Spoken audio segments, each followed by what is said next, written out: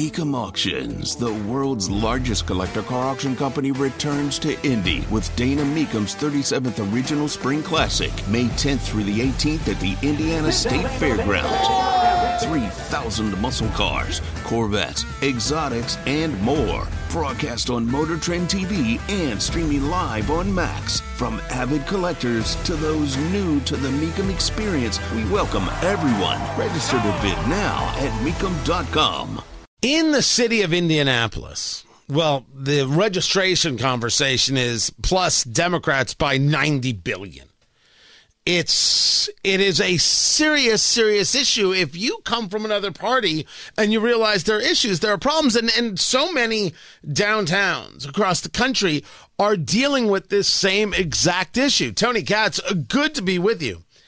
Well, this is why local elections matter so much, and it's so incredibly frustrating when your local outlets, your local news outlets or local radio don't pay enough attention to them. People do not give local the credit it needs, it deserves, and they do not give it the support that it needs and it deserves. So many people are so desperate to have the national platform, the national this and national that, they forget that what happens locally most impacts your life, most can do damage. In Indianapolis, in the 13th district, a Democrat by the name of Zach Adamson, vice president of the Indianapolis City County Council, lost his primary. And I'm not going to say that I'm going to miss Zach Adamson. There's no part of me that will miss Zach Adamson. But the guy who beat him in the primary is a guy by the name of Jesse Brown, who is, well, only way it could possibly be said, he's a socialist. He is what he is, what he is. You can go to his website and look things up. You can read the things he said, the issues that have been created. Indianapolis is going to vote for a socialist? Well, maybe the question is Indianapolis going to finally vote for a libertarian? And what does it take to overcome when you have so many Democrat registrations, or in a place even where you had so many Republican registrations? What does it take for a third party like a libertarian to make a play? Libby Glass joins us right now. Elizabeth Glass is a candidate, the libertarian candidate for the Indianapolis City County Council in the 13th district. LibbyForLibertyIN.com. That's number 4. Libby, number 4, LibertyIN.com. I'm glad you had the time to join us. Talk to me about this race. What gets you involved in politics? What did you see in the 13th district of Indianapolis where you said, I think I can make a difference? Well, it started with the primary. I went in to vote and noticed that there was only a Democrat running. And that was a little demoralizing. Like, he can't just have a clean sweep no matter who won the primary. He can't just be shoo-in. So who is going to do it? Who's going to, who can I support? Well, no one stepped up. So I stepped up, and I went to my Libertarian Party members and asked, hey, I want to be on this ballot. And so I won the caucus or the convention, and we got paper signed, and here I am. So you're there, and you've got the website up, and your stances on public safety, infrastructure, lower taxes, and budget transparency. On the public safety conversation, because as much as this could be argued of a conversation about socialists, this also has to be argued about what is it that you see for the city. What is your public safety stance? Do you find yourself in agreement with the Hogsett/Shreve proposals on firearms, or is it a much different approach? Libertarians are usually very pro 2A, and I'm not any different. The measure that was passed, it was kind of like a little bit of a virtue signal. It's like it's a state law. So I'm not going to have any purview over that. I'm not sure exactly how many hours they spent writing that legislation, or that ordinance. So that's a little bit annoying that they wasted that time, because they can't really do anything.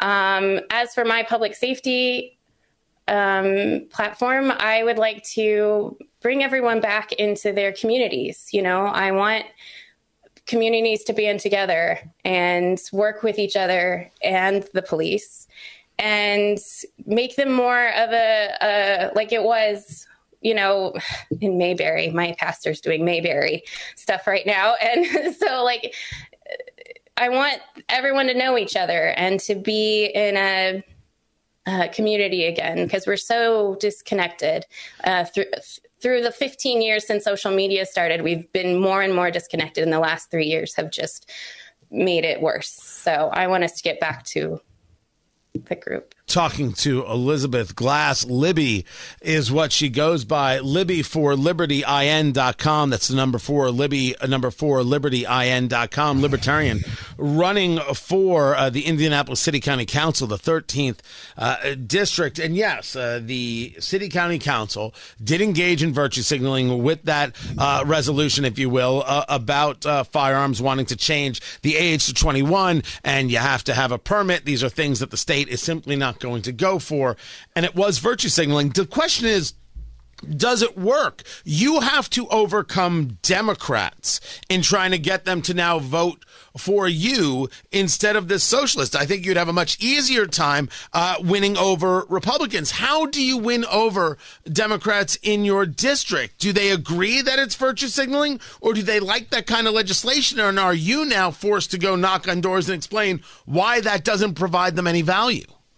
Well, there are lots of community groups. 10 Points Coalition is one of them that want to address violence and the things that the root causes of violence in the communities through community outreach. So I'm very small government oriented. I'm a libertarian. So the more we can do with communities and then working with the police that we have, I also think we should go back to community policing, where police have a designated beat. They have to travel down that beat every night and make sure that and then when they have a slow time during their beat, go out and talk to the people and get to know them. The more you know the community there, you can ask them where the trouble spots are. You know, have the community do some of the, not tattle, but like give them their concerns, you know? So one of the things that you discuss on your site is lower taxes. Mm-hmm. One of the places where I think that we would have a tremendous amount of agreement is you see that there are this push to create like a whole new tax world inside the mile square of downtown Indianapolis. Well, that's the only way we can pay for some of these reforms, some of these issues. What is your take on the business community of Indianapolis? Is this something you look to strengthen, and how does that differ from your opponent in this race, the socialist who's running against you?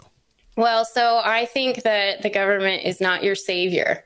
It's a support system. It's like when you buy a new tree and you're going to support it with those stakes, and it stands up straight. And as soon as the tree can stand on its own, you remove the stakes. That's what it is. And so the government are the stakes and the community is the tree. So like, and taxes are what fund the government. Well, yes, I think we should have maybe some taxes until we can transition away from that. But lowering them and then fixing the stuff we've already got instead of trying to sorry, I'm a little nervous. Please. This is the stuff, you know, when you're speaking to people on this kind of platform, this kind of stage. Absolutely. But take your time. We're all right here. We want to hear what you have to say. So, you know, we need to fix things that are already practical solutions that we can fix in 3-6 months instead of big, long out processes that aren't proven to work. You know, so lights in neighborhoods because criminals are deterred by light, you know, and people have Ring cameras. So the more light on the street, the Ring cameras will be able to pick it up. I'm not here to boost my ego. You know, I don't need the legacy building solutions. I want the things we can do now. So filling potholes, making sidewalks for people to ride safely down or walk safely down the road, those kind of things. And those where the taxes should go, not the big $1 billion. Like I used to work in wastewater treatment. The $1 billion storm center or tunnel, great idea, but it's not going to help my constituents today. I mean, I was just driving down on that big rain a month ago to meet a constituent, and to get to her house, I had to go underneath the railroad tracks. Well, I couldn't because there was water standing everywhere. Why can't we just put some trench drains or a couple extra manholes to help with that? Because that's going to help my constituents today, not in 15 years when or 10 years, 5 years, whenever the storm sewer is finished. Does that Libby make sense? Glass is her name. Libby for LibertyIN.com. Libby for LibertyIN.com. I appreciate you taking the time to be with us, Libby. We're going to talk again as this race progresses. Can't thank you enough for being here.